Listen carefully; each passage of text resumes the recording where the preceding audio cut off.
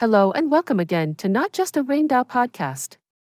Today, Catherine is as usual with you, and we are going deep into the next uncovered topic. I hope you enjoy my project and please share my podcast with your friends.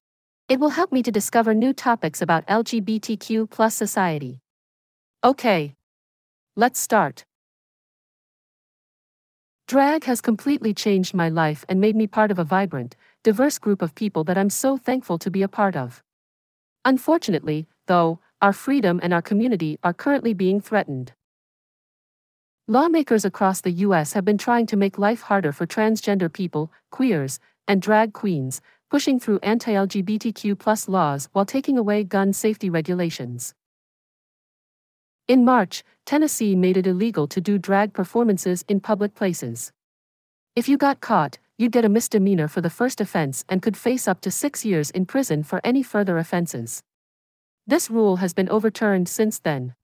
This law and others like it are obviously meant to go after drag queens, trying to stop us from living together in harmony. We need to be honest here, these are just discriminatory rules based on bias and fear of us simply showing who we are.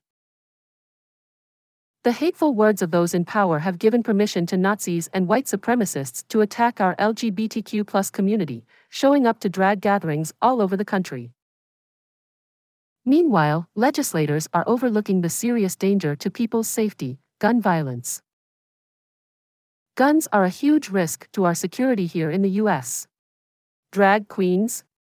Not so much. Guns are responsible for the deaths of over 120 people every single day, and they're the #1 killer of kids and young adults in America. Against the backdrop of the persistent gun violence issue in our nation and a push to make it easier for people to access firearms, the increasing animosity towards drag queens, transgender individuals, and queer people is a perfect storm to potentially lead to gun violence against LGBTQ+ people motivated by hate. The tragic intersection of guns and anti-LGBTQ+ prejudice was heartbreakingly apparent in Colorado Springs, when a shooter entered a cherished queer space and took the lives of 5 people. This event has shone a light on the already disproportionate amount of gun violence suffered by the queer community. On average, every single day in the United States, an astonishing 69 hate crimes involving a firearm occur. This is especially true for members of the LGBTQ+ community, who are at an increased risk for violence compared to heterosexual and cisgender individuals. Lesbian, gay, and bisexual people are significantly more vulnerable to violent victimization than their heterosexual counterparts. In particular, transgender individuals are even more likely than cisgender individuals to be victims of violence, with bisexuals experiencing a staggering 7 times the risk of violent victimization compared to straight people. This year alone, at least 12 of our transgender brothers and sisters have been taken from us in the United States, with a majority of these deaths caused by a firearm. Between 2017 and 2022, a shocking 222 members of the trans and gender nonconforming community have been murdered. A staggering 74% of these homicides were committed with a gun. The present time calls more strongly than ever for states to adopt laws that make common sense when it comes to gun safety, yet instead of doing so, lawmakers everywhere, backed by a gun industry motivated by profit rather than public safety, are making a concerted effort to loosen our gun laws and abolish basic safety regulations.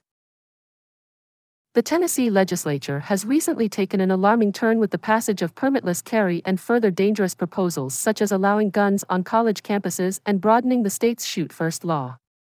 In the upcoming special session in August, we are urging legislators to pass an extreme risk law that could have prevented the tragedy at the Covenant School and saved countless lives.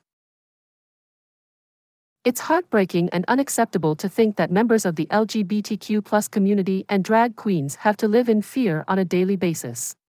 It's an endless cycle of tragedy, and it should not be this way. As we celebrate Pride Month this June, let us remember the powerful legacy of those who challenged the status quo, standing up to hatred and violence. In 1969, the Stonewall riots in New York City sparked the modern LGBTQ+ movement, and today we carry the courage of those who stood before us, shouting, "No more. No more hate, no more violence." We will not accept this as our reality, and we refuse to suffer in silence anymore. We strongly advocate that drag queens should be allowed to exist without hostility and to feel secure living in their communities. We will not rest until queer people can express themselves without fear of gun violence.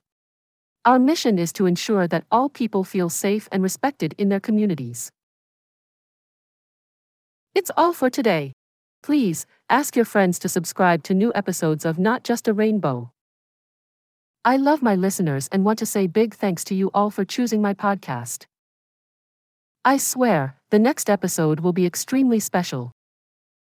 See you soon, guys. Bye-bye.